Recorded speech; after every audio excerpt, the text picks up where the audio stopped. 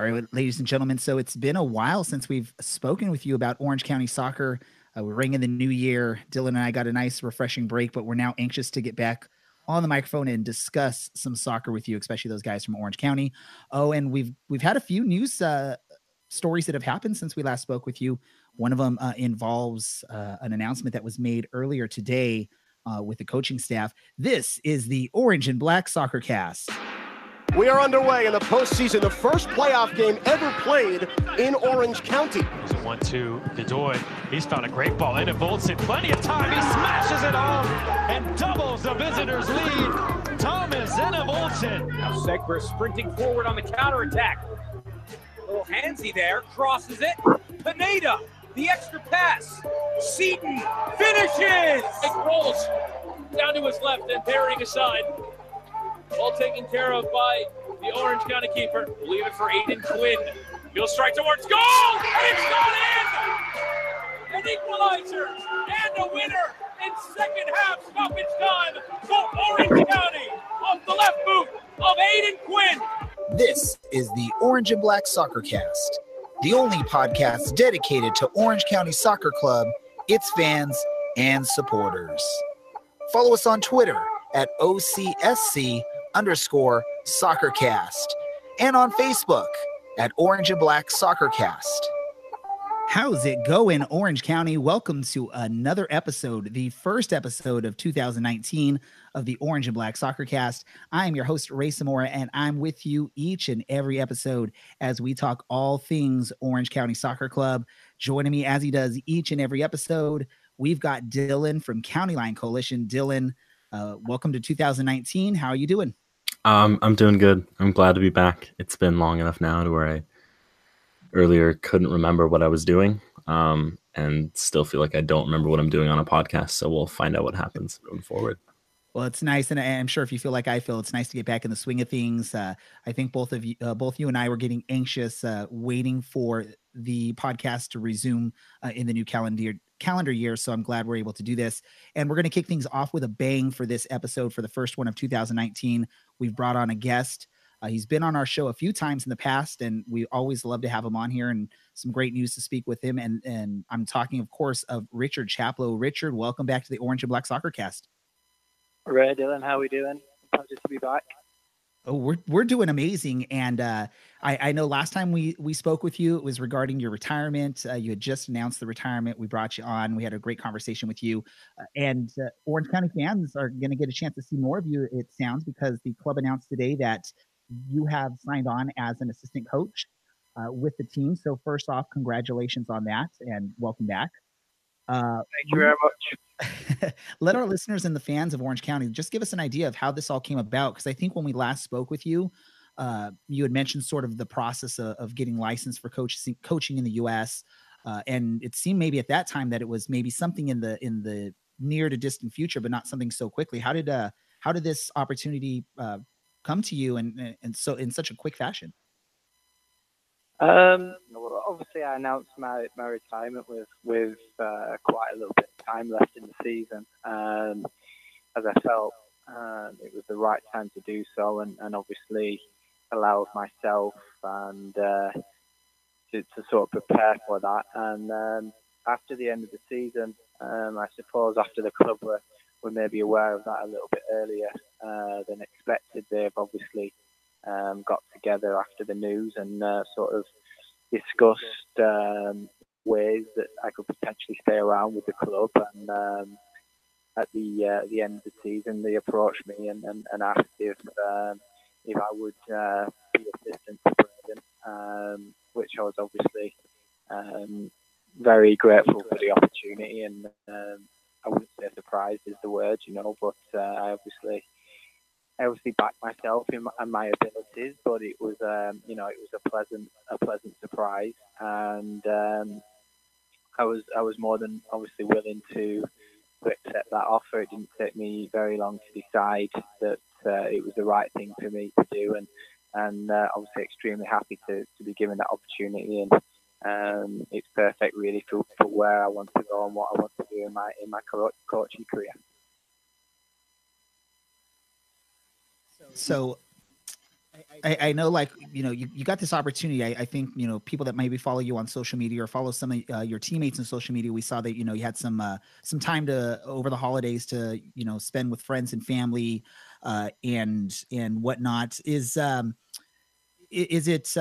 did it come to a shock to you to get this opportunity so soon? Or is it something that, I think you said, like, you guys, you worked with the club, and you've been with the club for a while now. So what, were you surprised when this opportunity came?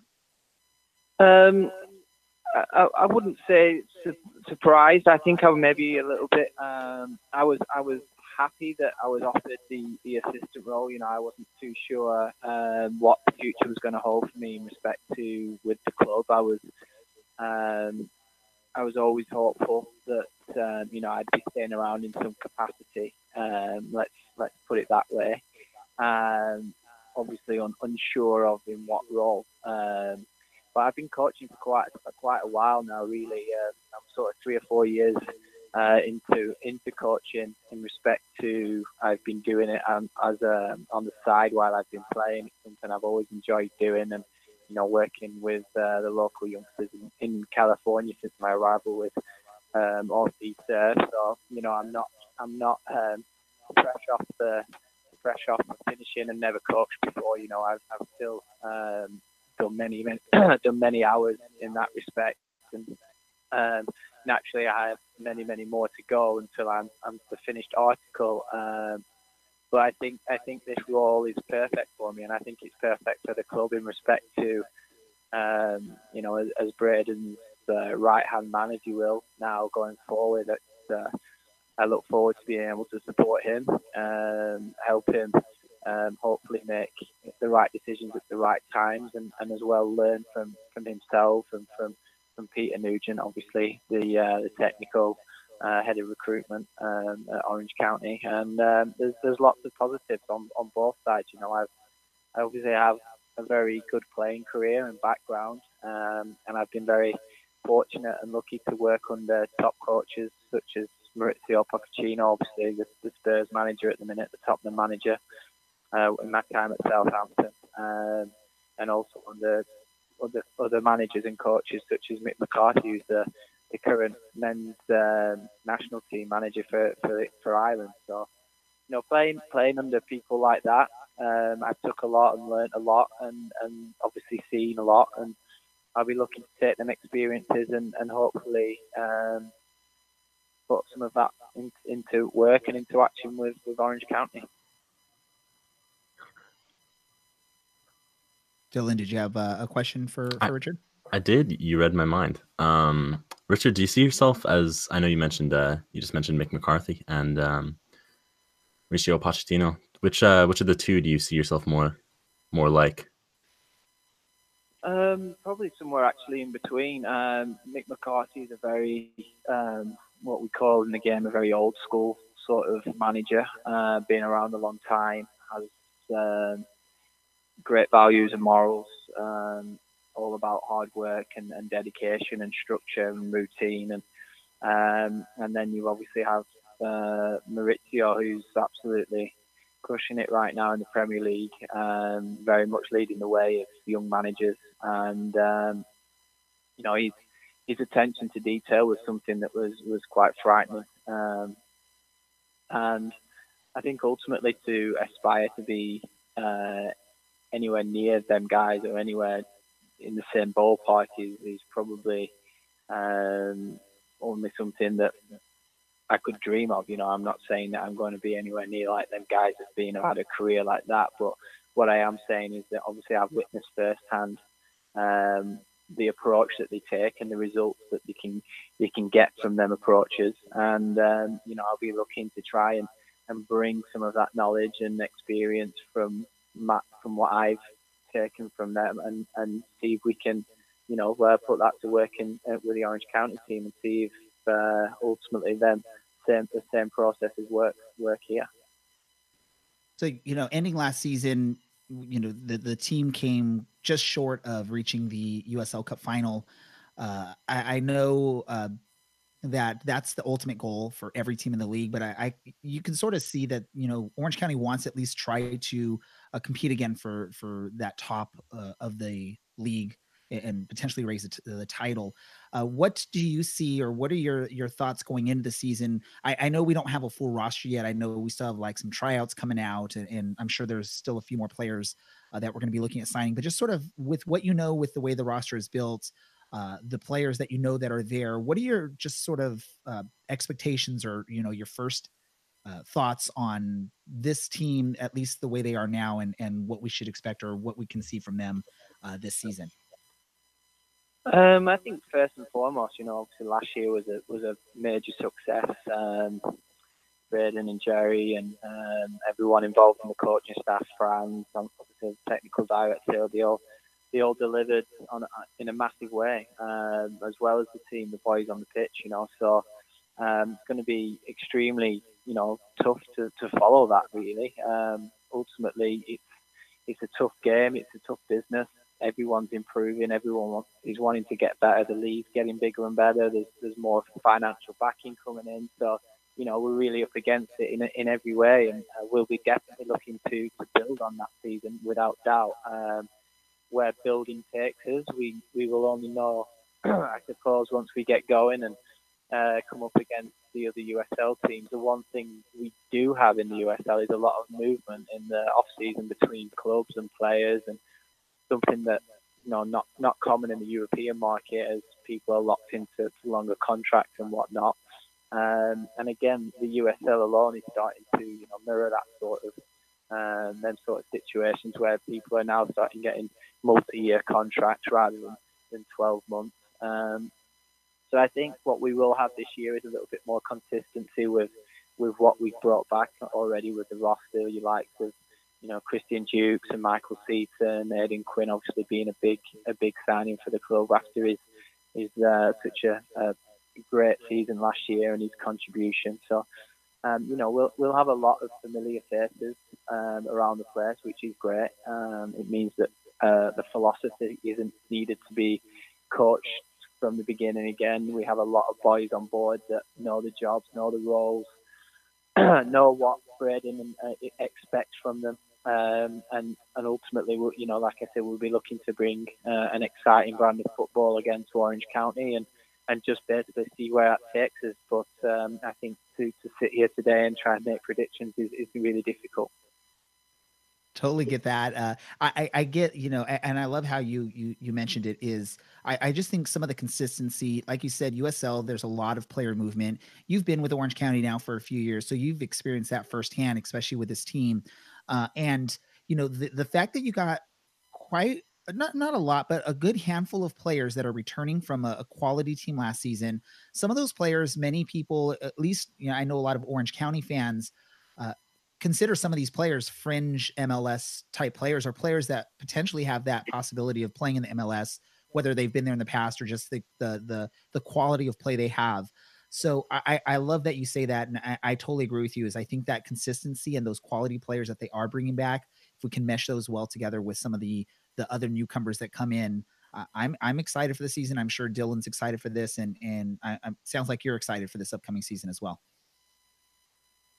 Yeah, definitely. I mean, I think obviously from where Orange County's come in the past, since I've arrived, obviously on the shores of California, it's quite incredible, really, in the last 3 years, how every year we've grown. And obviously credit to James and Oliver, who've built an organisation, a franchise that can now compete at the top end of the USL. If we think back to the times of the Blues, for anyone that was around in that period, which is literally, like I said, 3 seasons ago, it's a monumental success to see how far we've come, really. And that's credit to everyone involved, not just like the guys I mentioned there, the owner and the general manager, but down to the coaching staff, down to the recruitment team. The vision that's been created throughout the club has been exceptional, and I think it's exciting times ahead for everyone attached to the club. The fans, we're starting to get a much bigger fan base. Obviously, we have the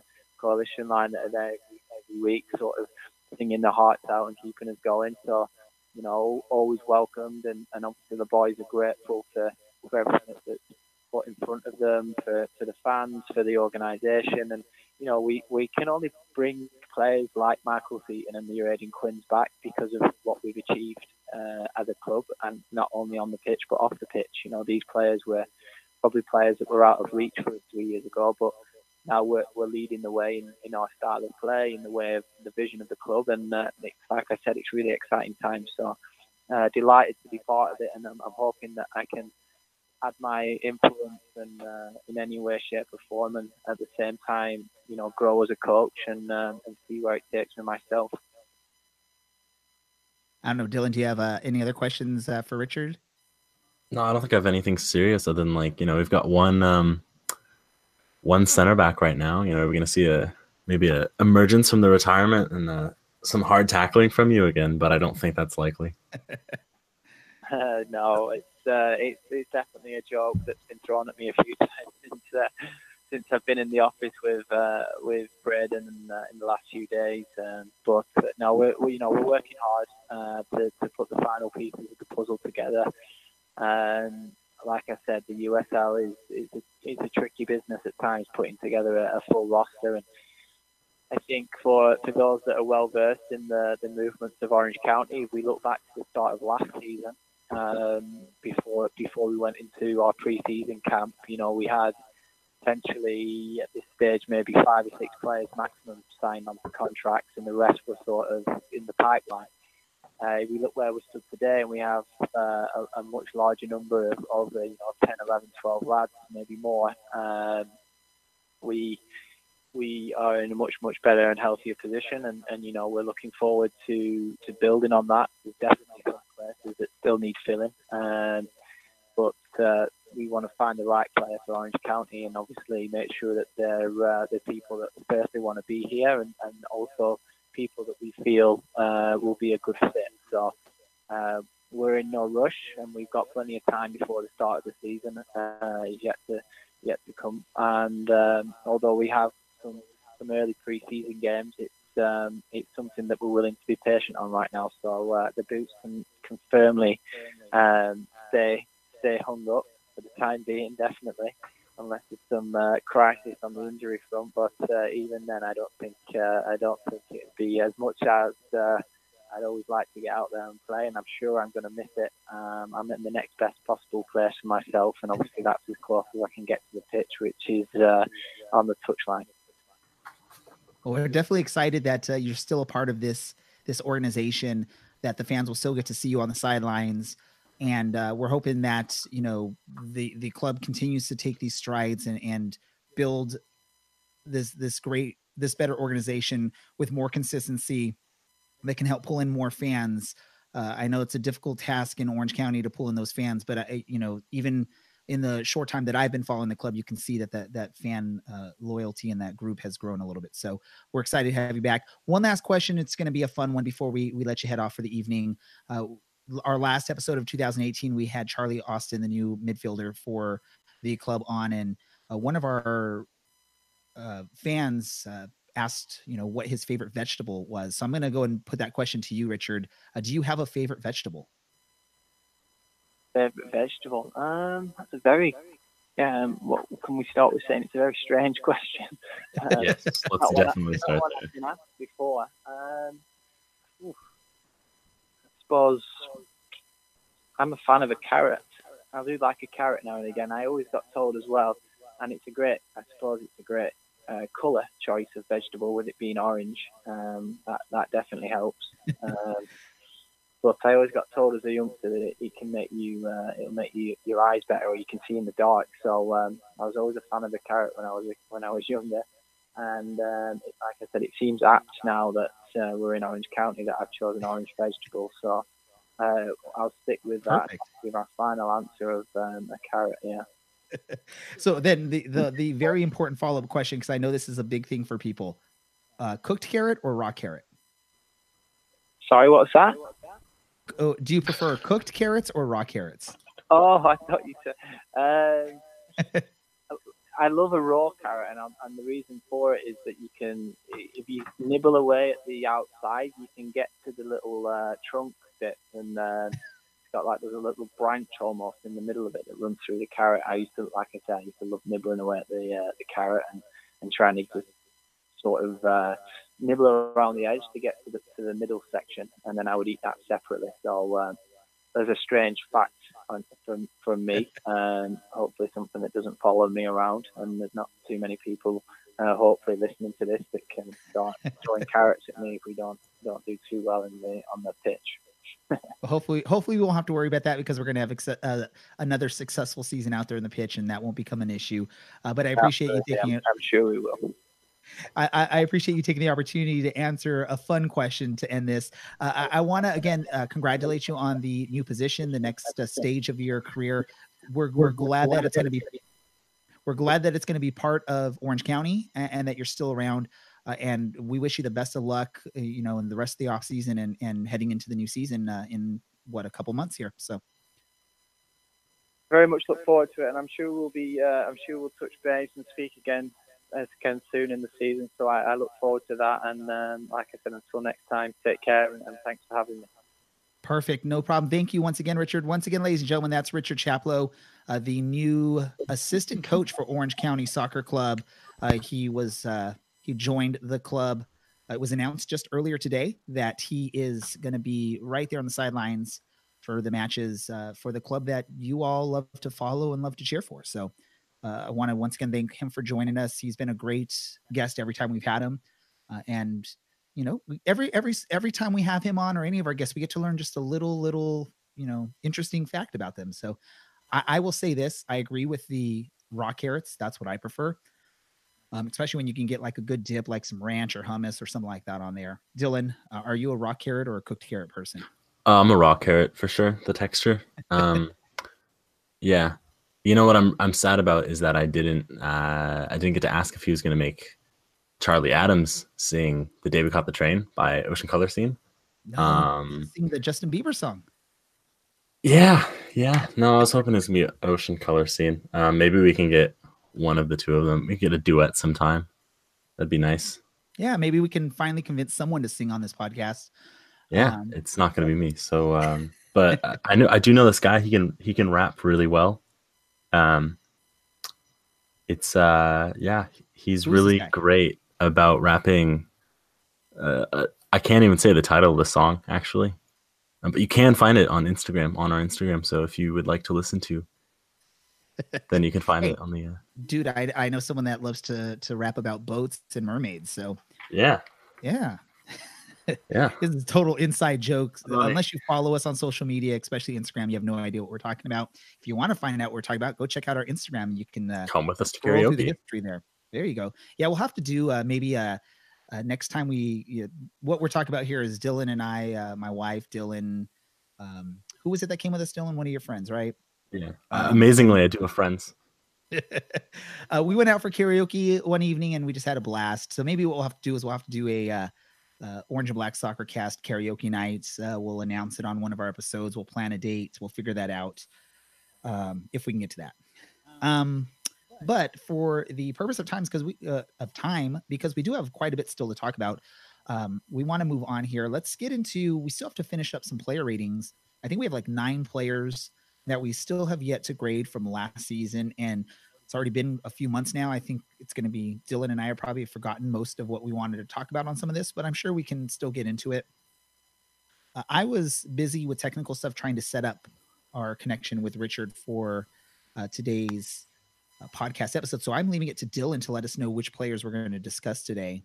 And that's great because I don't remember what the list was from the last one. You told me like 3 times and I forgot because I would look at the names on the list and I was confused about how we even managed to get this far off topic or out of order, I guess. But we're going to try to pull up we're going to probably try and go to 5 names today. Hopefully Dylan got names that we have not already discussed. Discussed. Oh, right. I figured this issue out. Who was the last one we discussed, Ray? I believe it was Joe Amico. So this week, we're going to get to talk about Mats Bierman, Michael Seaton, Alex Cronali, and Christian Duke, which will leave us with 3 next week of probably the 3 biggest impacts for the team. The big mystery, if anyone can figure that out. I'm sure they can figure it out. 2 thumbs up. Yeah, I'm sure they can. So which name are we going to start off with? I'll let you pick. We're going to start off with Mats Bierman. We're just going to keep going up how we've been doing it. All right. And I apologize again. I was dealing with technical issues trying to get my phone set up so we could have the interview. I don't have any stats in front of me. I don't know if Dylan was able to get any stats in front of him. If not, we'll just wing it and we'll just talk about what we remember from what we watched this season. Well, Ray, what do you remember? You could have 32 memories of Mats Bierman. Great. I probably won't remember any of them. Okay, that's wonderful. Well, like I said, you could have 32 memories because you played 32 matches for us. 24 of those were starts. Played just under 2,000 minutes this year for us. Defensively, wasn't asked to do too much. Was basically allowed to kind of roam free behind Anna Voltson and Seaton for most of his minutes. But I'd say he proved himself to be a pretty good player when he was on his game, and when he wasn't on his game, I'd say he was pretty invisible out there, not making any huge contributions. And to a point, I guess the stats kind of reflect that. Just 4 goals, but I don't think he was really brought on to be a huge leading member of the team, but he went out there. I mean, most weeks and put in a shift and did relatively well, especially coming what for probably most of us was going to be considered a pretty unknown season, coming back from St. Louis, getting to come home and graduating from college and all that fun stuff. But seemed like he fit in well with the team. And like I said, when he was on and did well. Well, and one of the interesting, because you said he made 32 appearances. We had a pretty stacked midfield on this team. So the fact that he was able to make 32 appearances with some strong competition out there is a testament to just, what he probably did in the training sessions. And yeah, he did have some shining moments out there on the pitch. He also, there were some games where he sort of disappeared out there, where you just didn't quite, you didn't really recognize if he's out on the pitch or not, unless you're really looking for him. But I would have to probably agree with you. He pretty solid season for someone coming in that there wasn't really these big expectations, I think, from him. I look at him more as he was brought in for, some depth in the midfield, and he definitely did pretty good out there though with the opportunities that he had. And I'm glad he was able to come out and graduate from UCI and have a pretty good season with us. Yeah, I would say basically the only big mistake I can ever remember him making was not being able to convert a really clear-cut chance one-on-one against Bersano in the playoff match against Reno. But to his defense, Anna Voltson also failed to convert. So, and we ended up winning that match anyway. So, that was not ideal. And you could tell that he was rightfully disappointed. But the rest of the season, he just kind of put his head down and got to work. And that was evident. Stats aren't USL leading or team leading or anything, but they definitely reflect that he worked really hard during matches. Grade? Do you have or should I go first? I don't know. Do you want to go first? You can go first. I gotta go get some more coffee. Ooh, someone's like having a hard time staying up, I guess. It was a pretty solid season. Nothing super spectacular. So I have to go with a B+. I believe would be a sufficient grade for him. B, his last name starts with a B, so B works out. Great reasoning. Yeah, like you were talking about. That's excellent. It is. It's the greatest reasoning in the world. The missed opportunity in the playoffs didn't hurt us, so there's nothing really to look on there.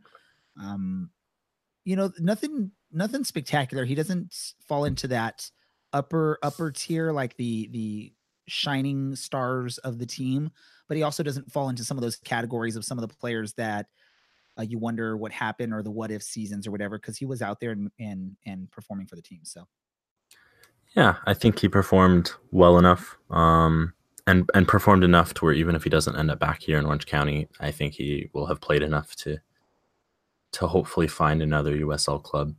He's clearly good enough to play at this level. If we talk about expectations and comparing them to actual performances, I think at least a B is pretty fair with him. He came into, like you said, a really stacked midfield, and getting game time that regularly with the likes of Aiden Quinn and Christian Duke, and then with the late season emergence of Chaplow again, I would say that was a really well done job from him. So yeah, I gotta go. I'm gonna give him B as well, but just for a little bit better of a reason than his last name starts with B, because I'm really curious to see if you're gonna give like Christian Duke a D, because that's what it starts with. Because I'd wager that he probably deserves a lot better than a D. Yeah, we'll see. The suspense is killing all of our listeners. Jeez, such not narcissism. Yeah, maybe. Do you think you could do a better job? We haven't gotten to the We'll D's get there. yet. Okay, We'll get there. Do you know who's next? Do you remember? If we're going in the order you mentioned them, then it has to be your favorite player. It is. Of it's the my season. favorite. So you're gonna start. Oh, so I get to start. Is that how that works? So Michael Seaton. What's to say about Michael Seaton other than it was pretty much a tale of two seasons for him. First half of the season, it was nothing to get too excited about, I guess. Maybe a couple shining moments here and there. But the second half of the season for Michael Seaton was just an amazing season, or second half of the season, or amazing point Period. parts or period. Yes, there you go. Run of form. Whatever you'd like. Hey, this is our first episode back after like a month away.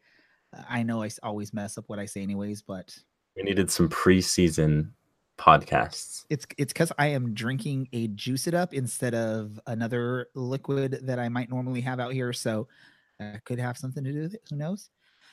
But yeah, no, the first half of the season, as opposed to the second half of the season, two different Michael Seatons. I think both you and I experienced talking with him throughout the season. A lot of that had to do with just, being on a new team, trying to learn how to play with other teammates, having to learn how to work with someone like a Thomas Enevoldsen out on the pitch. But once he found his footing on this team and, put the pedal to the metal, I guess is something we can say. I mean, it just was a spectacular second half of the season. Something you look at is if that's something that could have happened the entire season, he probably would have been one of the, we would have had three players in consideration for potential MVP in the USL. And I think that's what excites most Orange County fans coming into this next season, is getting a full season of a Michael Seaton under this coaching staff with a good amount of players that are coming back around him, which is very exciting. Do you have a grade, or do you want me to go first? Let me hear what you got to say about him first, and then we can talk about grades. Well, I could talk for an entire podcast about how much I like Michael Seaton. But I think, just in the sake of not boring everyone else, he was really, really strong this year. 15 goals. 15 goals. Wow, math is hard, guys. 15 goals. That's hard to say that someone didn't have an amazing year if they score 15 goals, and especially behind a guy that scored something over 20 and just ahead of a guy that scored 12 or 13. He played really, really well. He linked up really, really well with Thomas Enevoldsen, and even with Aiden Quinn and Darwin Jones in that latter half of the season. We probably saw one of the better performances of him in Las Vegas, getting subbed on at the half and then going on and scoring a couple goals. But we also got the postseason hat trick as well, which was amazing.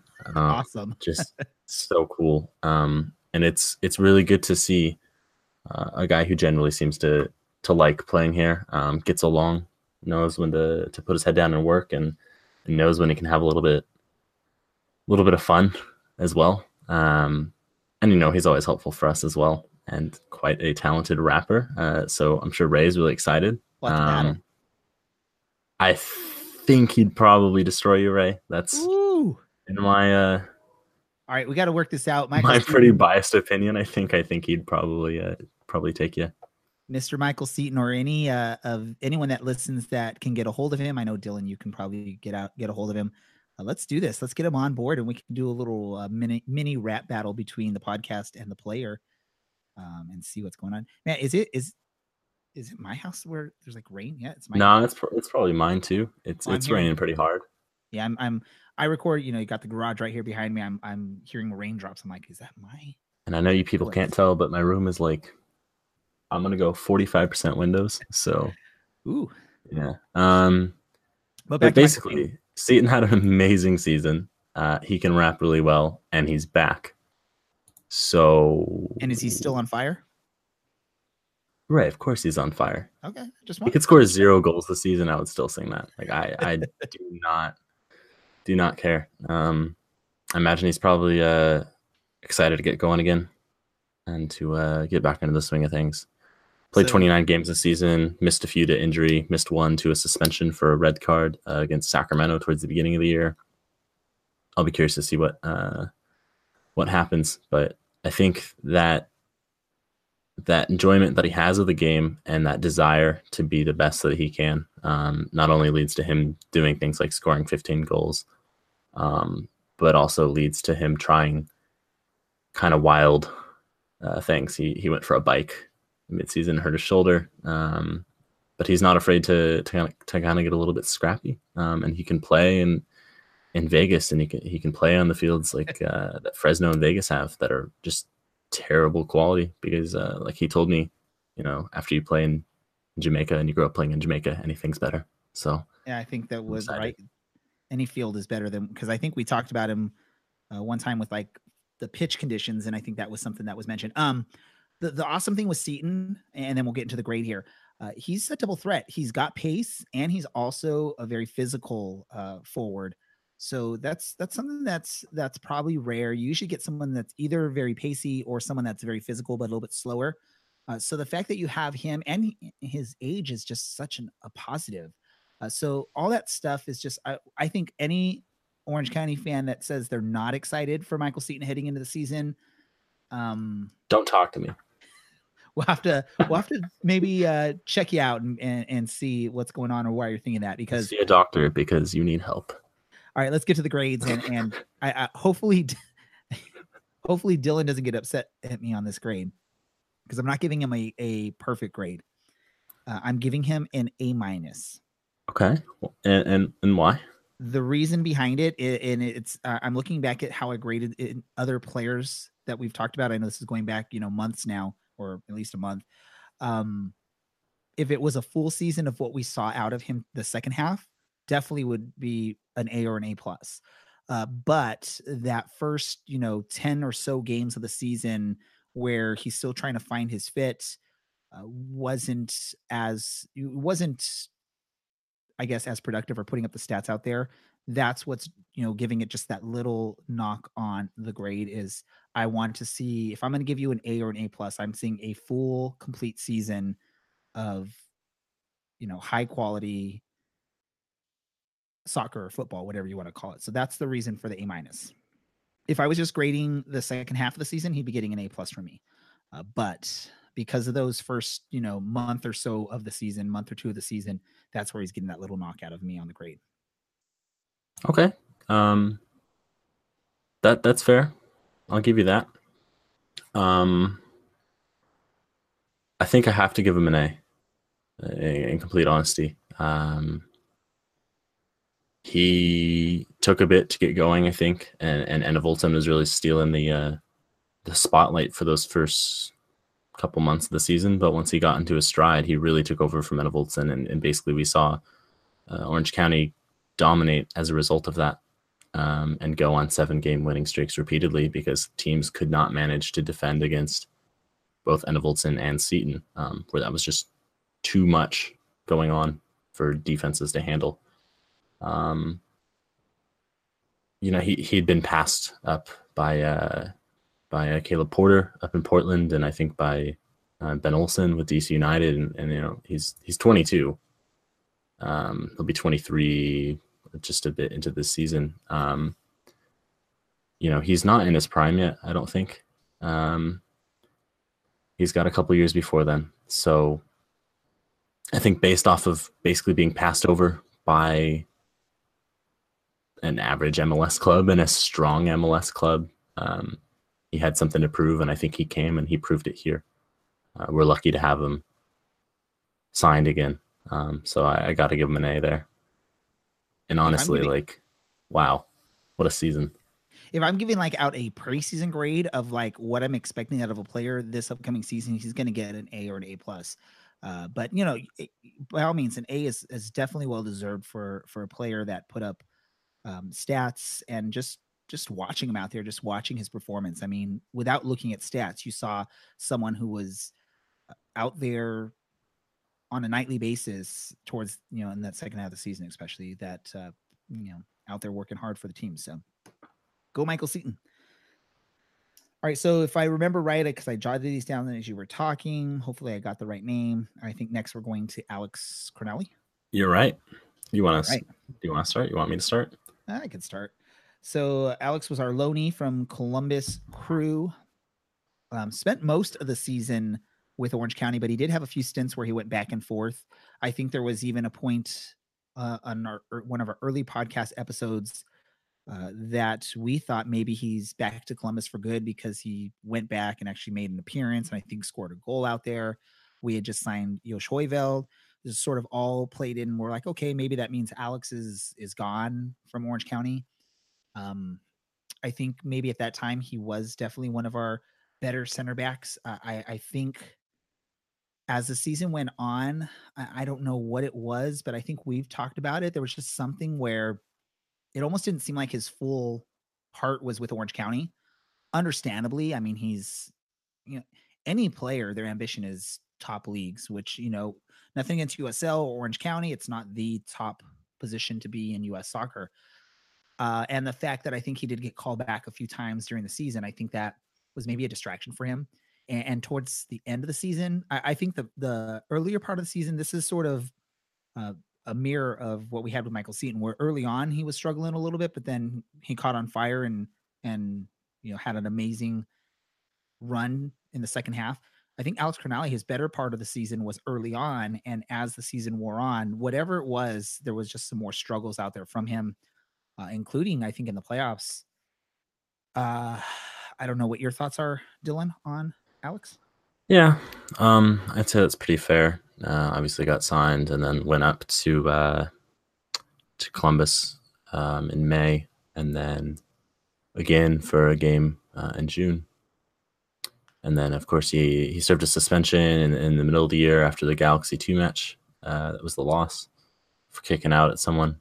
I think he was a strong player at the beginning of the year and offered a good amount of competition for Thomas Joel Nielsen. But I think after his final trip back to Columbus, I think basically every time he went to Columbus, he had a good game. Of course, he scored his first, I think his first goal for Columbus while recalled. So I think he kind of lost sight of what his job was at Orange County and what he needed to do at Orange County.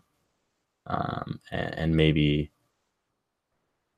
caring, I guess, about Orange County. But basically, when you've got a guy that has a tear in his knee as the only other option for that style of defender, you're going to go with a guy that's fit because the other guy can't play. So I understand why he kept playing, but it was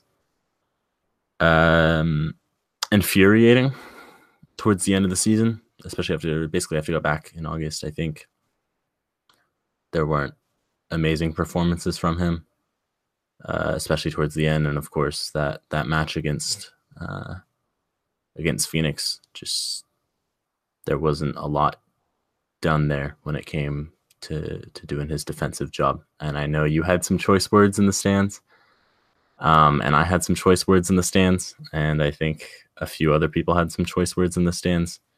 But that's kind of the issue you have when you've got a lone player, especially when they get recalled and they do well at their parent club.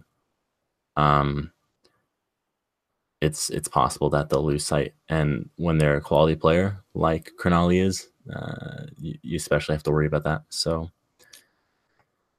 it's hard to give him a grade because the thing that's most recent in my mind is that game against Phoenix and multiple mistakes. But there was a good section of the year where he was our better defender as Yosh was getting settled into playing again and playing in the USL. And of course, Thomas Yule Nielsen was hurt. And for whatever reason, Walker Hume never played. So, yeah. I got to give him a B because I think having that big drop off towards the end of the year, whatever it was, takes away from what was an impressive season, and just leaves me with a really, really bad taste in my mouth, basically, about how his season went. Yeah, I have to agree with you on the B. There were some matches where he was a standout on defense, but then again, there were matches where you're struggling.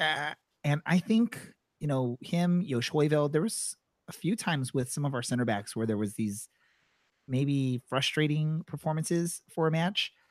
So definitely hoping that changes this upcoming season. We have a little bit more consistency and stability back there.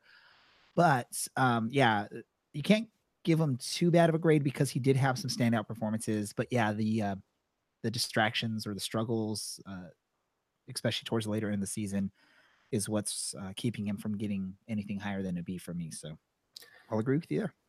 Yeah, I imagine he'll probably have a really good time in Columbus because I think he's probably ready for that level. And yeah, if that's where his focus is going to be, then he'll definitely be able to keep churning out those performances. So, it sucks we got burned a little bit there, but it's the nature of having players on loan. They are cheap because you don't pay the wages, but you run the risk of them getting recalled. So is that how it works? You don't pay the wages on a loan player? I thought it was you pay part of the wages or something. I don't know, but however that works, awesome. Let's move on just because time constraints. Okay. So remember, you wrote it down. So Christian Duke. This will be our last one for this episode. Christian Duke, midfielder. I don't, Dylan, you want to give a quick overview or a quick thought on him? Yeah. Played a lot. At the beginning of the season, he was probably one of my favorite players because he was running everywhere and putting in challenges, and he's clearly really talented. Not a physical threat aerially or anything, but is willing to track back and play hard. And he's by far not the biggest guy in the pitch, but he doesn't shy away from any challenge. There were multiple times where he was probably our best defender on certain plays.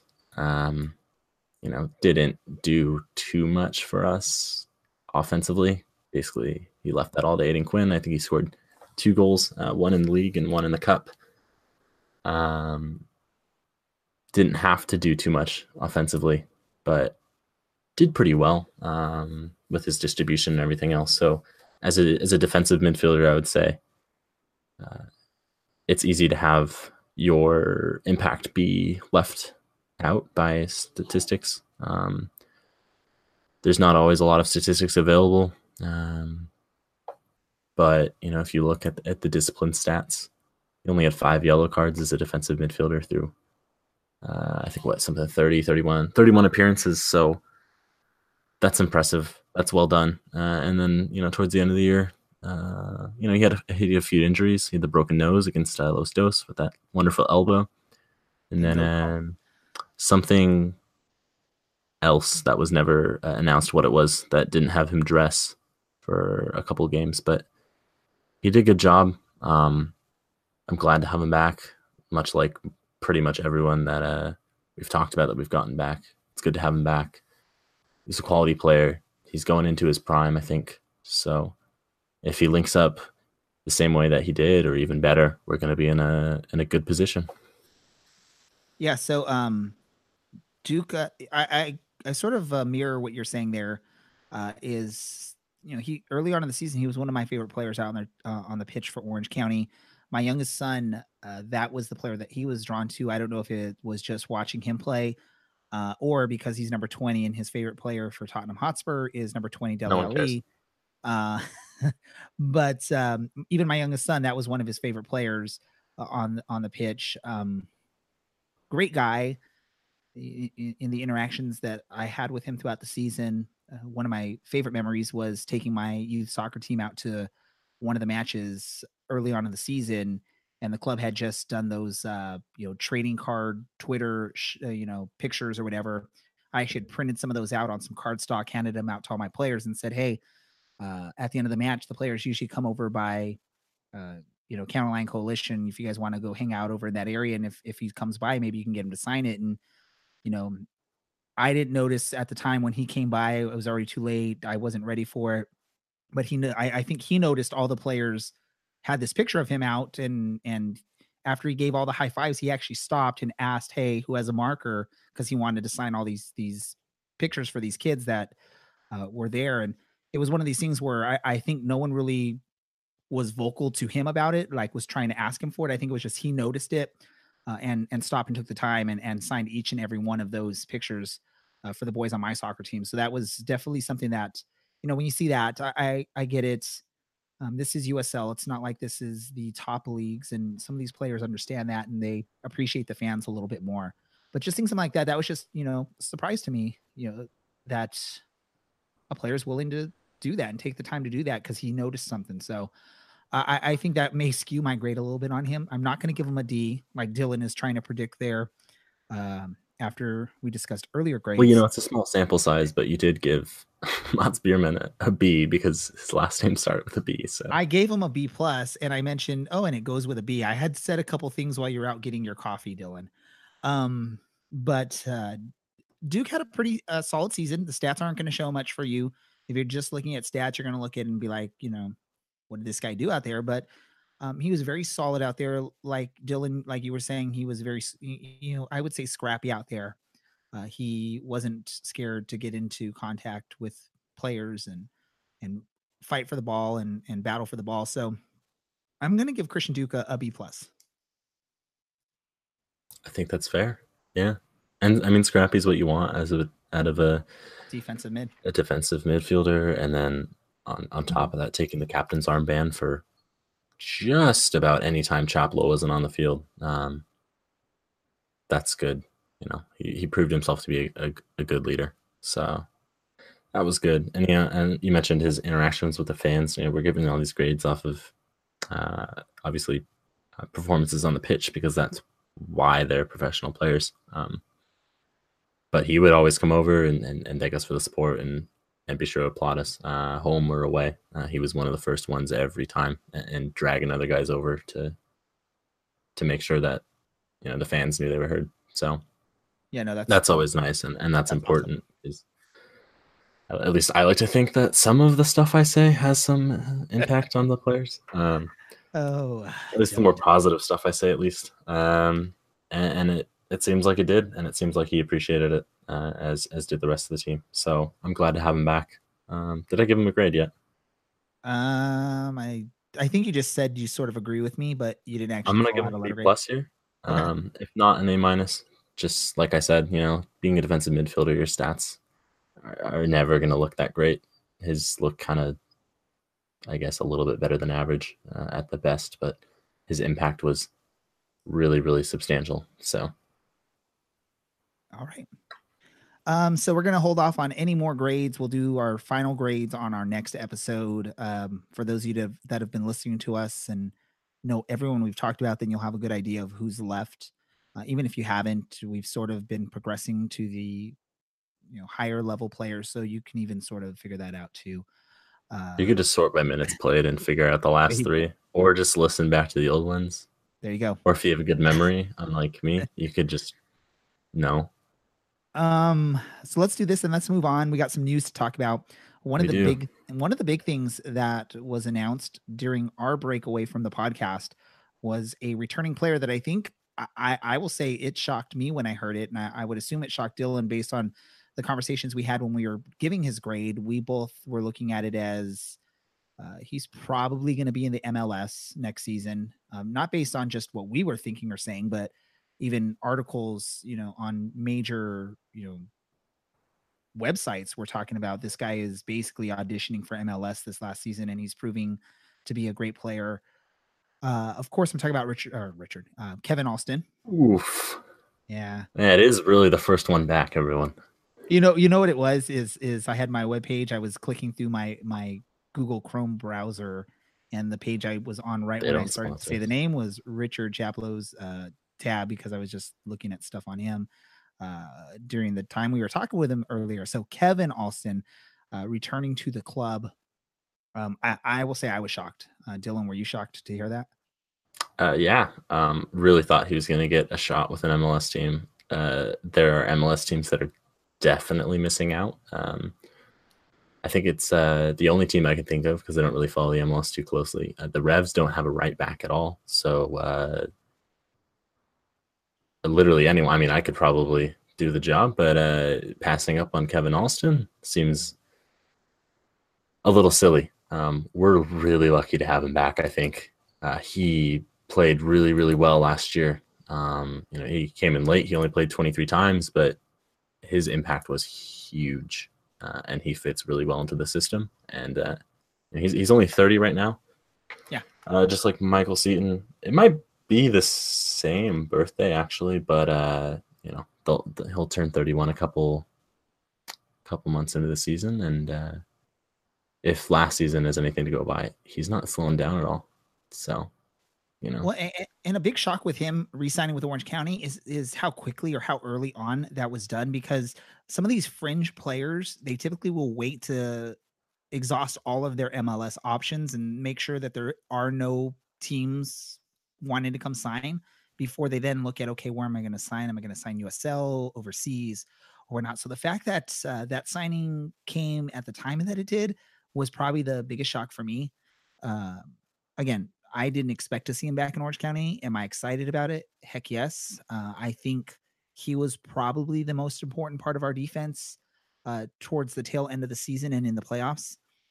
He was the, I guess, quiet weapon in the defensive end. And it's going to be great to have a full season. When you look at him and you look at other players that we've already discussed, it's just some of these players that we picked up mid-season or players that just got off to late starts. So we're talking about Michael Seaton's, Kevin Alston, Darwin Jones. You got some names here of players that were very productive for this team in the playoff run, and it's just exciting. So excited to see him back along with some of these other names, and probably the biggest shock of roster moves so far was him. I'm excited. I'm I'm excited. I'm nervous because we've got we probably all have, as fans, have big expectations of the season, and that's a little nerve-wracking just because of the nature of the USL. But we're bringing back really good players, so that's what leads me to be excited too. I mean, now Joe Amico is gonna find himself all over the pitch, I think, because he can play as a right back or a left back, or even kind of as a right winger too. So he'll be. I think a few times this season he did do that. Yeah, it's going to be interesting to see. I'm sure it'll get managed well, and if nothing else, 30-something games of Kevin Alston should do us pretty well. I think his contribution as a leadership standpoint maybe gets maybe let down a little bit, because you've got loud big guys and guys like Alex Crognali and Josh Heuveldt. But this guy's an all-star from MLS and maybe Smash Mouth too.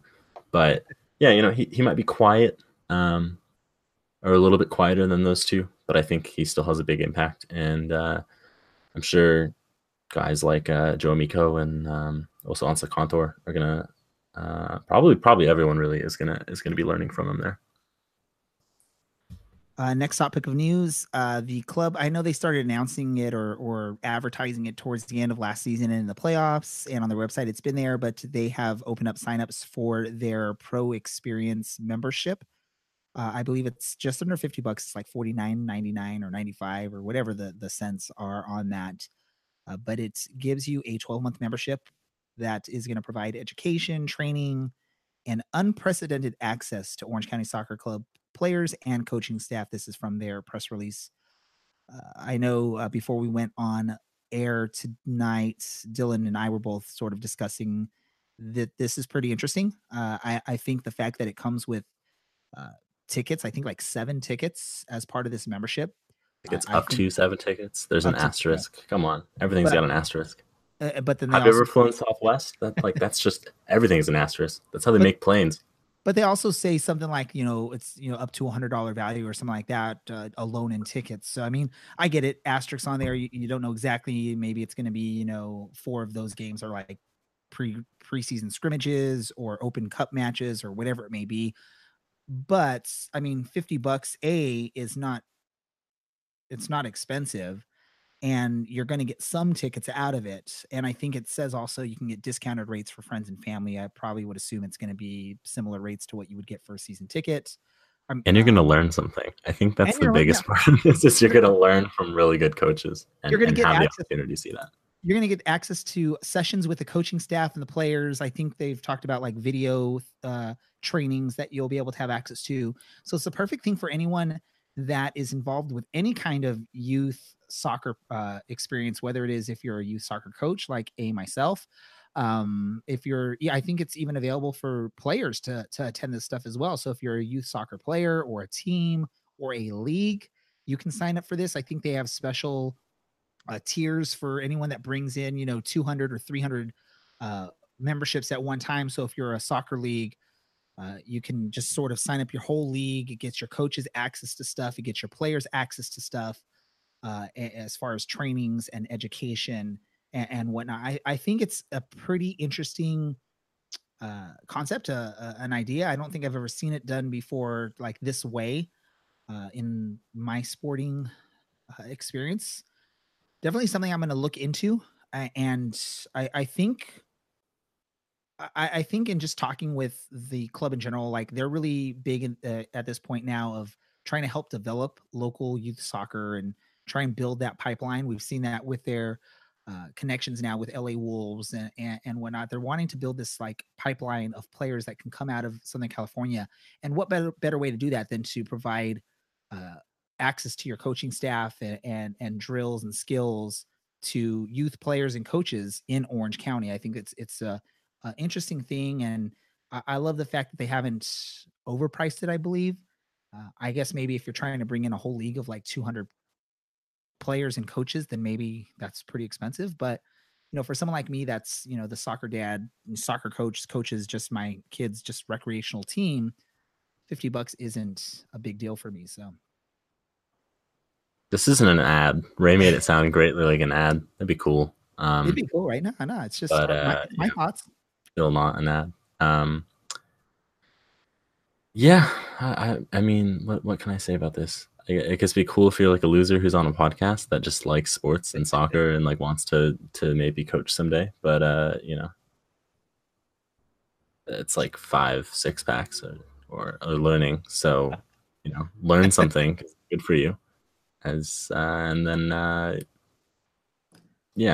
then you can drink later. There you go. That's my PSA. Learn something first.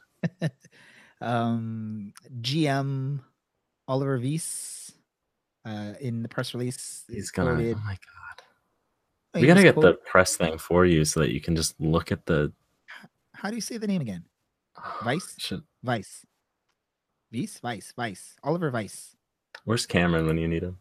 Yeah, we need Cameron back. Why don't you call Oliver? I'm sure he's not doing anything right now. I'm sure he's not enjoying some time, not working with his wife.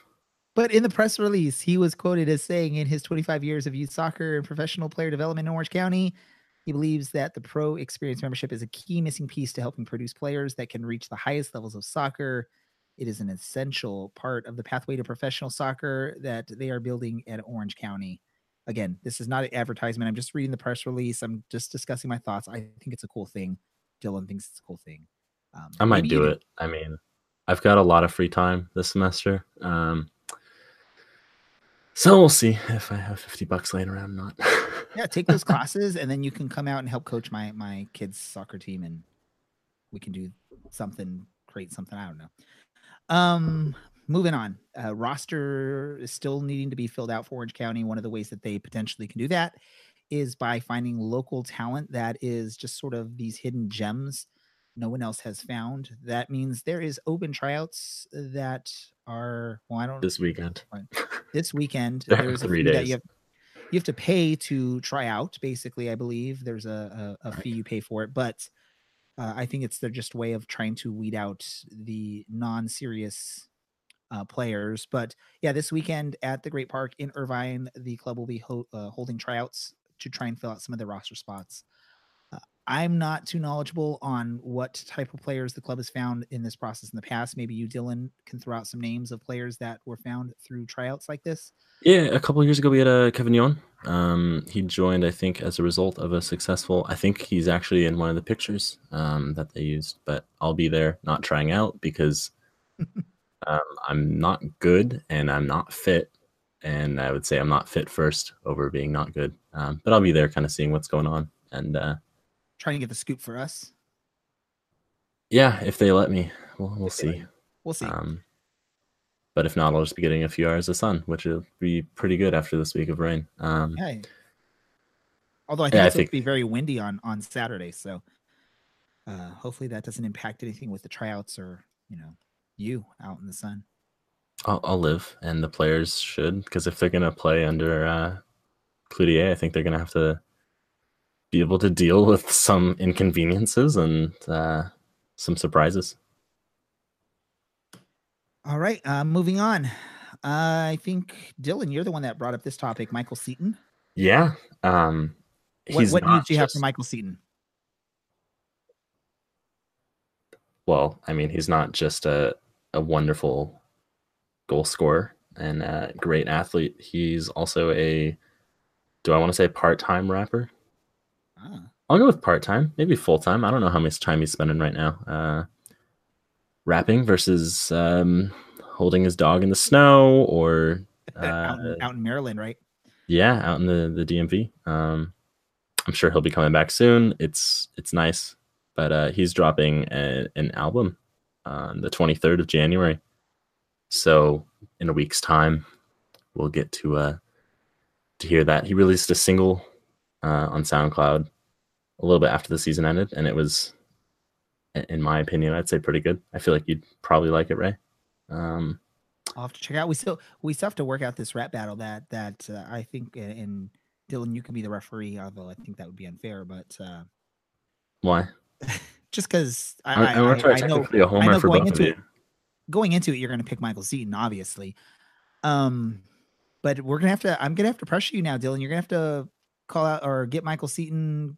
Get with him and get DM him on Twitter or something. Yeah, get the rights or get the access for us to be able to play some snippets of his song for our listeners. Snippets. Isn't that what it's called? Snippets, not snippets. Snippets. Yeah. Anyway, five songs. Intro to Mama's Favorite, Z's, Protein, and Invited to Smoke. Apparently on iTunes, Tidal, and Spotify, according to his hashtagging. So I'll try and get into some contact with him at a more appropriate hour than 12:40 in the morning and see what we can get. But we'll have to try and find a way to arrange a battle here. I'll probably get demolished. I'll get demolished. But who knows? All right, at least we'll have a laugh at your expense. Any other soccer information news that we want to talk about? I know one of the things I was thinking we need to discuss is the slap in the face to some of those teams that have been trying for years to get into MLS. As MLS announced that Austin would get the 27th franchise as an MLS news? franchise. I thought we all knew this. I don't think at the time of our last recording, I don't think we knew this. I thought it was kind of assumed since the crew got saved. But can we talk about how stupid one of their chances? It's like 7-4, and they say 7-4, 7-4. That's not the score. That's the vote that gave us the team or something. It's really tacky. I hope they fail. They have quite a few tacky chants. If you go and look at, I think it's been posted all over social media. People are just bashing the chants. I think there's one that's like a Tom Petty song that people are saying that's a good one. The rest are basically It's not even a soccer chant. They're literally just saying, "I won't back down." Well, and I think they do like, okay, I know you guys hate this. Tottenham Hotspur, Harry Kane, he's one of our own. But then you look at the Austin Post, they don't even say he's one of our own. They instead say they're one of our own. El Tree. Yeah, El Tree's that's a good one. It's weird. This is the kind of stuff that makes me hate the MLS and hope they fail. Like, not the MLS, but this team. I hope no one cares. Well, and I know there's this like, contention between us and Phoenix, right? And not contention to get an MLS, but just like, apparently people think we don't like Phoenix. Phoenix doesn't like us. Part of all this fun stuff that happened up to the leading up to the Western Conference final. But I have to say this is Phoenix. I mean, they're just getting sort of screwed on this, and not to say Sacramento as well, getting screwed a little bit on this. And these are two teams. Sacramento, I mean, I think they've been trying the longest to try and get into MLS, and it just has been just a failure after failure, a slap in the face after a slap in the face. And Phoenix, I mean, I know they're all in on this MLS train, and it's one of those things. You're bringing in this owner that I think no one hates, and I think I was reading on social media, people are basically saying, unless you are a Austin fan, you're going to be the most hated franchise in MLS once you take the pitch in 2021. And by the way, they're the heel. Yeah, that basically. And by the way, there's a USL franchise that's starting up this season. I mean, it's pretty bold of them to get an MLS franchise too. Oh, he's here every week, folks. All right, I'll retire. I'm sorry, everyone. That was terrible. It's one of those things. I mean, was it Precourt is his name, right? He's going to be like the Donald Sterling of soccer, pretty much. Who? Donald Sterling. I'm just kidding. I know who he is. Yeah. I'm a Clipper fan, and that's it's okay, Ray. We can cry about this after. Can have an adult beverage and just. Pretty ridiculous that I know. I think everyone just sort of knew it was going to happen, but I think it's just ridiculous that you're taking this guy that was going to basically just force a move of a team that the city still, like, the fans still wanted him in the city. It wasn't like no one was supporting the team, and still give him a franchise after all is said and done. And putting it in Texas, where there's already two other teams that can't fill their stadiums. You got a USL team starting in the same city, when there's been other cities like a Phoenix, like a Sacramento, and there's a few other deserving cities that really want. Their heart isn't in USL. Their heart is, they want to be MLS teams, and it just sort of sucks to see that. But it is what it is. Welcome to US soccer. It's a disaster. Woohoo! Everyone in charge is not great. But that's fine, right? Any other soccer stuff you can think of that's worth talking about on here? Yeah, it's just a couple more weeks until the preseason starts. So start prepping your vocal cords now. With I'll come up with I'll tweet it. Maybe I'll put it on the podcast website too, with a nice vocal warm up, or you can do some workouts of just screaming aimlessly for about 20 minutes for the first week, and then a long day on a Saturday for about 40, and then you build up. I don't want anyone to get hurt this season while they're screaming their lungs out with me. Just the little things. But soccer's almost back, guys. I've missed it so much. I have not known what to do with my life for the last month. And now we have something. So, well, we're just a few weeks away from Vissel Kobe, with a roster full of great players or stars, but I don't know if any of them will actually play. And a guy who likes to wear black, or I guess his friends like to wear black. That was just, oh man, what a tweet! You lost me.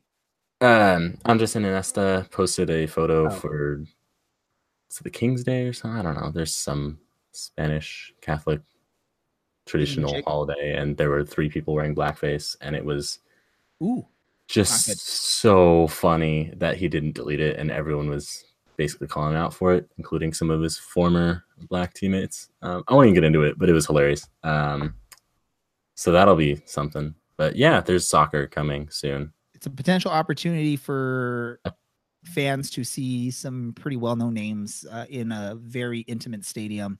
We're going to see a lot of Barcelona fans. I'm just saying. That's I'm pretty certain we'll see. Yeah, that's a given. Now, will you get to actually see them on the pitch playing a match, or are they just going to be there in person? Are they even going to show up?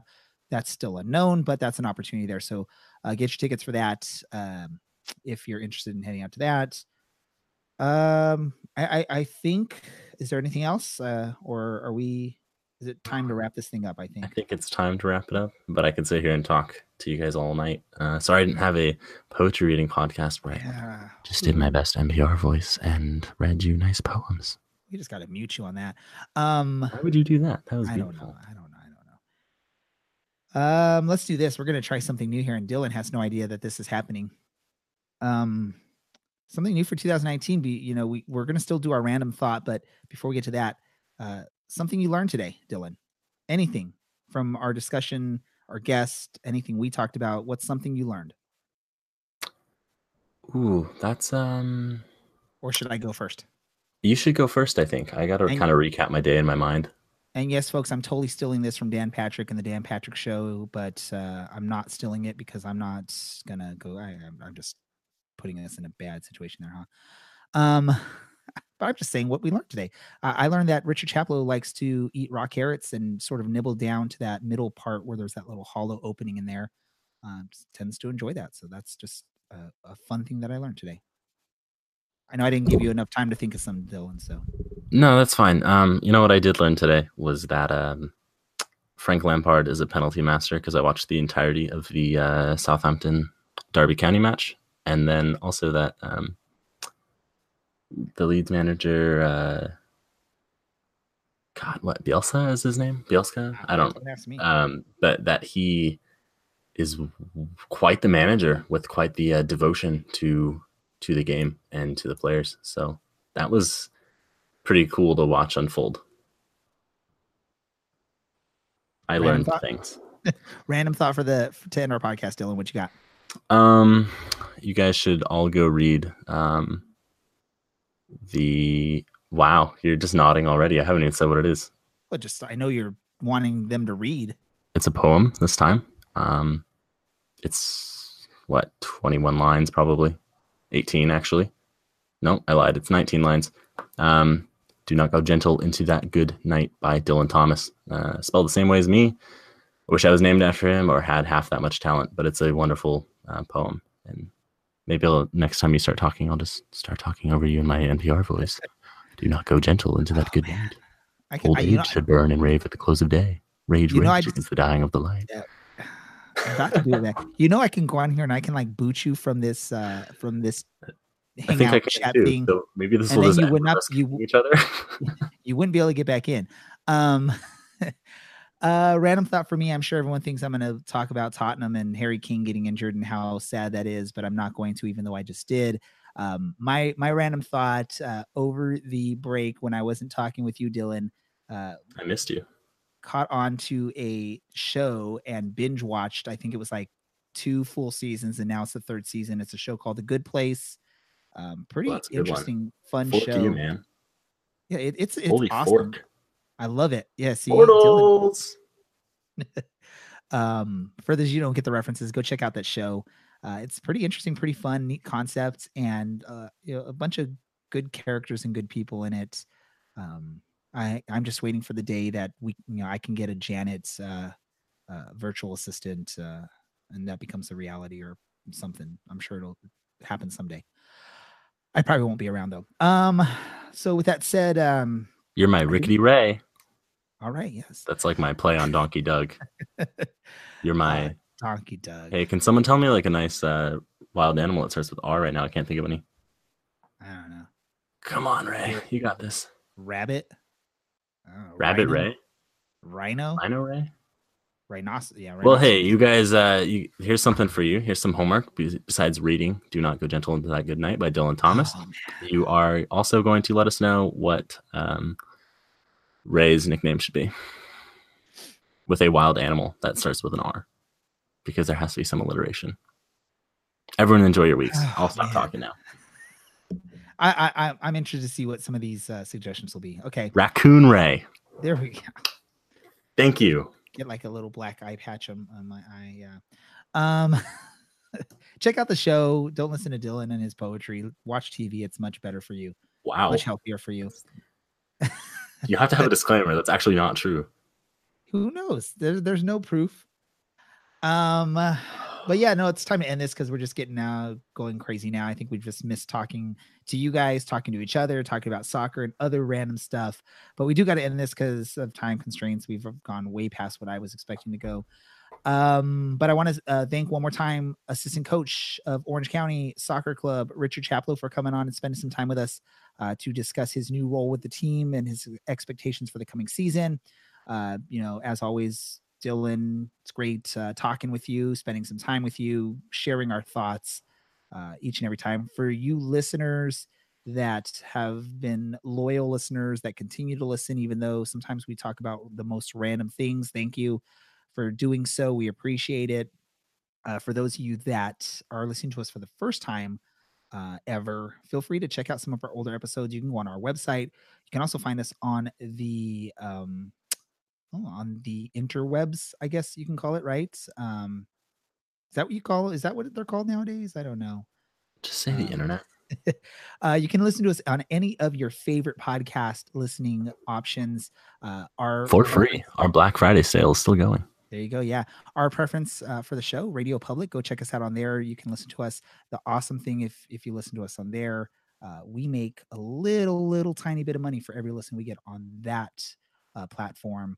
And also pretty soon you'll actually be able to tip us if you like what you hear on our show. No, I'm not going to make that joke. I'm sorry, Ray. On the Radio Public app on iPhones or Androids, I believe. Check it out. Listen there, but I'm not saying you have to. You can listen it anywhere and enjoy the podcast. Thank you for listening. Thank you, Dylan. Thank you, everyone. For Dylan, Richard, myself, this is the Orange and Black Soccer Cast, and we are out. Oh, County, you are my team until the day I die.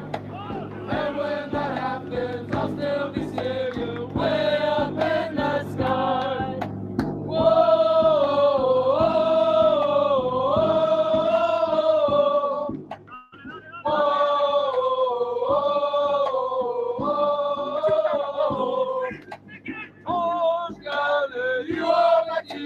Until the day I die, and when that happens, I'll still be singing way up in the sky.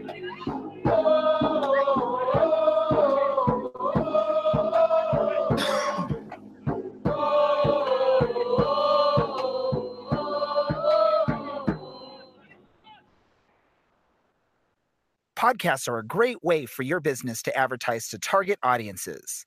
And the Orange and Black Soccer Cast is looking for advertisers like you. If you're interested in advertising your business on our podcast, please email us at info@orangeandblacksoccercast.com. The Orange and Black Soccer Cast has joined forces with many other soccer podcasts, many of them focusing on the USL. We're now part of the Beautiful Game Network, BGN.FM.